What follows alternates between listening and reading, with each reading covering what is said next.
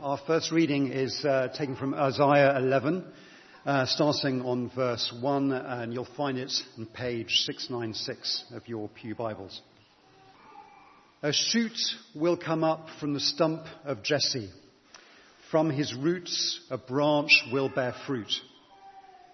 The Spirit of the Lord will rest on him, the Spirit of wisdom and of understanding, the Spirit of counsel and of might, the Spirit of the knowledge and fear of the Lord, and he will delight in the fear of the Lord. He will not judge by what he sees with his eyes, or decide by what he hears with his ears, but with righteousness he will judge the needy, and with justice he will give decisions for the poor of the earth. He will strike the earth with the rod of his mouth. With the breath of his lips, he will slay the wicked. Righteousness will be his belt, and faithfulness the sash round his waist. This is the word of the Lord.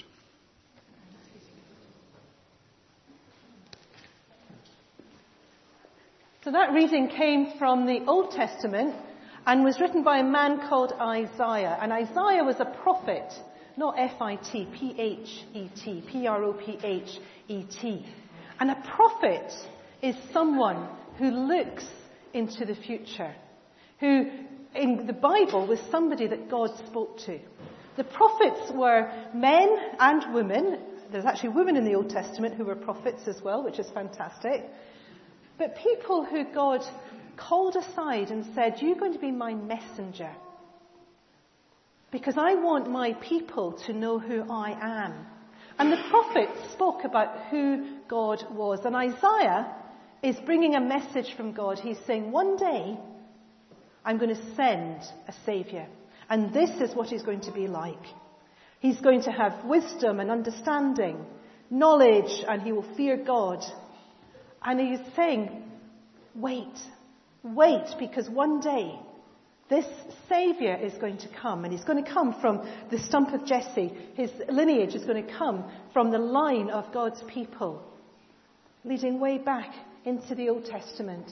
And he will be born, and he will come and do something new. So prophets were messengers who came and said something about God. The Bible is full about who God is. And if you were able to understand Hebrew, you would realize that in the Old Testament there's lots of references to God or to Lord, but in Hebrew they are different words, because each time they speak about God, they speak about a characteristic of God. So it might be God my provider, which is Jehovah, and I'm not going to know any of the other ones, I'm sorry. God the creator, God the merciful one, God the mighty one. Because it's so hard to know exactly who God is, because he is so much. And the reason he sent Jesus was because it's hard to know who God is. And if we look at Jesus, then we can see something about who God is. Now, first activity, you've got a label. And on your label, I want you to write something about God, a characteristic that you know about God, onto your label. It might be that he's God, or it might be that he is loving, or it might be, I don't know anything about God, and that's fine as well. But write on your label, it could just be a short word, which is why it's a small label, and we're going to come and tie them onto our Christmas wreaths, and we're going to have a whole list of characteristics of God. Children, you might want to come and grab some. Once you've tied yours, you can see if somebody doesn't want to come out, you can tie it on for them. We'll see how we go. We might have to loop them round here. But write one word that makes you, that you know about God. That would be fantastic. And then come and tie it on. Wow. So Father, we thank you that you are loving always. You are almighty. You are faithful, compassionate. You are merciful. You are good. You are forgiving. You are caring. You're a healer. You are sovereign. You are creator. You love always. You're omniscient. You are good. You are almighty. All these different things. Faithful. You are so great, God, and yet you chose to come and live amongst us. We thank you. Amen. And Phil's going to give us our next reading. In those days, Caesar Augustus issued a decree that a census should be taken of the entire Roman world. This was the first census that took place when Quirinius was governor of Syria, and everyone went to their own town to register. So Joseph also went up from the town of Nazareth in Galilee to Judea, to Bethlehem, the town of David, because he belonged to the house and line of David. He went there to register with Mary, who is pledged to be married to him and expecting a child. While they were there, the time came for the baby to be born, and she gave birth to her firstborn, a son. She wrapped him in cloths and placed him in a manger, because there was no guest room available for them. So Jesus was born in Bethlehem, a story we know so well. Jesus was God who came down to earth. We're going to watch a film which was a remake of a John Lewis advert which was shown a few years ago. But it's not the actual advert, it's a remake of it with some different questions on it. So let's watch this. I would like to leave this city, this old town. Don't smell too pretty. I can feel the warning signs running around my mind. And when I leave this planet, you know I'd stay, but I just can't stand it. And I can feel the warning signs running around my mind. So here I go, I'm still scratching around in the same old hole. My body feels young, but my mind is very old. So what do you say? You can't give me the dreams that ain't mine anyway. You're half a world away. Yeah, you're half a world away.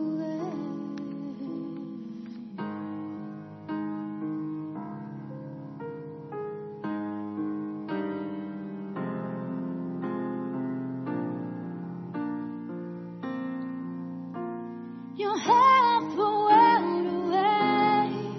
I've been lost, I've been found, but I don't feel down. You're half a world away. I've been lost, I've been found, but I don't feel down. I don't feel down.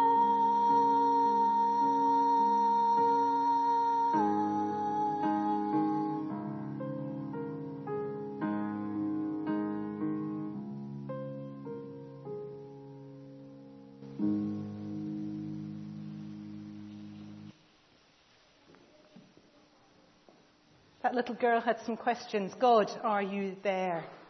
Do you love me? God, how can I know you? I think they're all questions that every single one of us has. There are certainly questions that God's people throughout history had been asking. Some of them had actually gone away from Israel, which was their country, and had been taken to another country. And that was exactly the questions that they were asking when they were in exile. How can we know you, God, when we're in a different place? And this desire to know God, to understand him, to know if he loves us, is deep in every single one of us.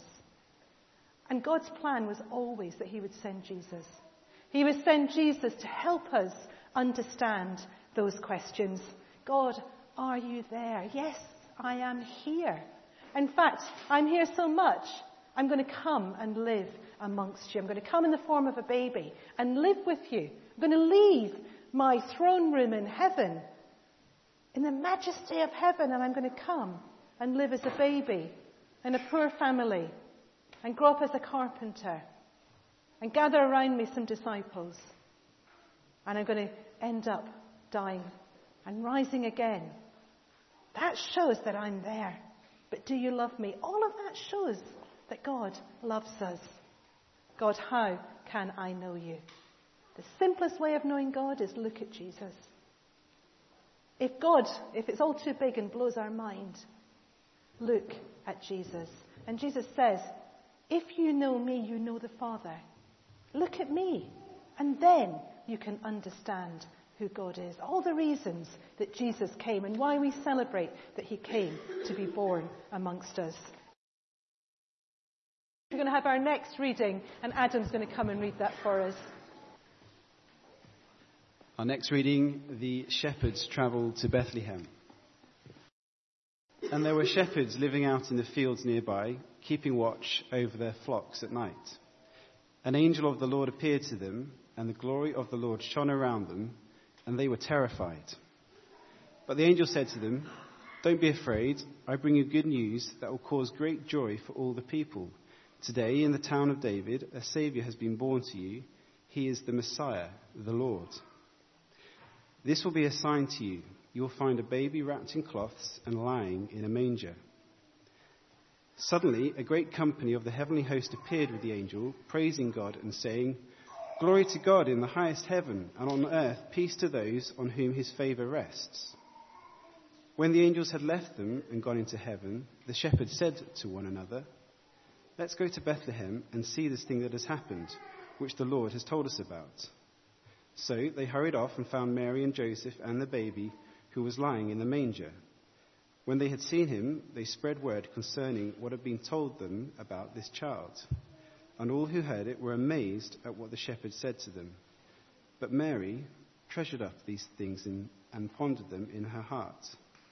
The shepherds returned, glorifying and praising God for all the things that they had seen and heard, which were just as they had been told. Thank you. So next activity, you've got a bit of paper, a strip of coloured paper. The shepherds came down off the hills, went into the stable, and lying in the manger was a baby. No ordinary baby. Babies are very, very precious. There was something extra precious about this baby. This was Jesus. Jesus the Saviour, the one they had been waiting for. Imagine seeing Jesus face to face. Imagine what that must have been like. I wonder if he had a particular glow about him. In paintings, you sometimes see a halo around him, kind of as if he's glowing light. I don't know what he looked like. I doubt he had a halo. But I bet there was something that as they looked at him, they thought, this is no ordinary baby. Because they bowed down and worshipped. And we don't often bow down and worship a baby. Not in that sense. Jesus, face to face. Imagine what that must have been like. So I want you to imagine that you are with Jesus face to face, that you are looking at Jesus face to face. What would you ask him? What would you ask Jesus if you had the chance to see him face to face? Perhaps as a baby, perhaps as a man. What would you ask him? Write that on your strip of paper, and we're going to put it in the manger. And they're going to look like strips of straw in the manger. So what would you ask Jesus if you had the chance? I'll tell you one funny one. I had a good friend who loved old cars. And he would spend hours and hours doing up old cars. And when he gets to heaven, he's there now. He was an old man. He said, I want to ask God, why rust? What would you ask Jesus if you saw him face to face? And then come and stick it in the manger.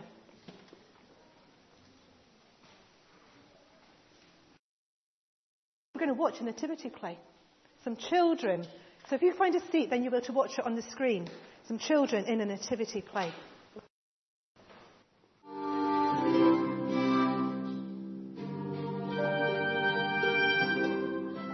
A very long time ago, God's messengers, the prophets, told everyone that one day Jesus would be born. They knew exactly where it would happen and all about his family. Isn't that amazing? An angel spoke to Joseph in a dream and told him it was all part of God's big plan for Mary to have a baby. This baby would save people from their sins. Hooray! Jesus is God's Son, sent from heaven, the Saviour of the world. Wow. In the stable, Mary placed Jesus in a manger. There had been no room for them to stay anywhere else. Oh dear. Angels spoke to the shepherds. Good news! The Messiah has been born today! He is Christ the Lord! Yeah! Can you imagine that? When the shepherds had seen baby Jesus, they were so excited they told everyone about him. The shepherds said lots of thank you prayers to God. How lovely. When King Herod heard about Jesus, he was not happy at all. He hated God and didn't want Jesus to be king.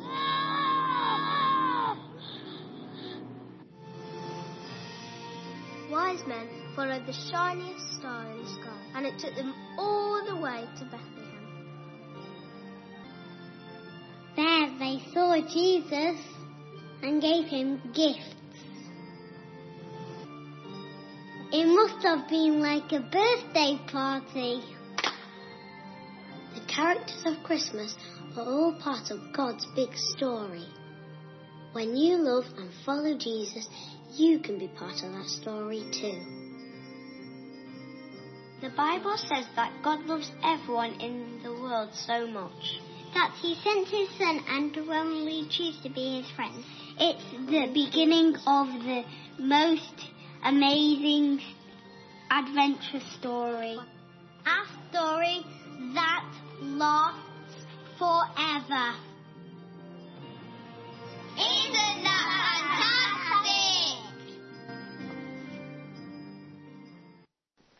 Isn't that fantastic? God's story. That's what Christmas is all about. It fits in to the bigger picture of God's story. God loved the world so much that he sent his only son, that whoever believes in him will live forever. That's the promise and the hope of Christmas, the story of Christmas. And we pray this Christmas you might know the reality of Jesus in your own lives. Let us pray. Heavenly Father, we thank you for your Son come to live among us.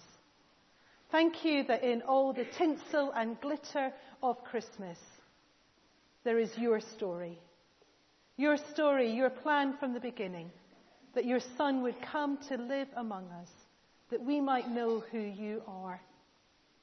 Father, take our questions, all the questions we have about you, and help us to understand you more. Help us to know that you do love us, and help us to find our part in the big story. Isn't that fantastic? Amen.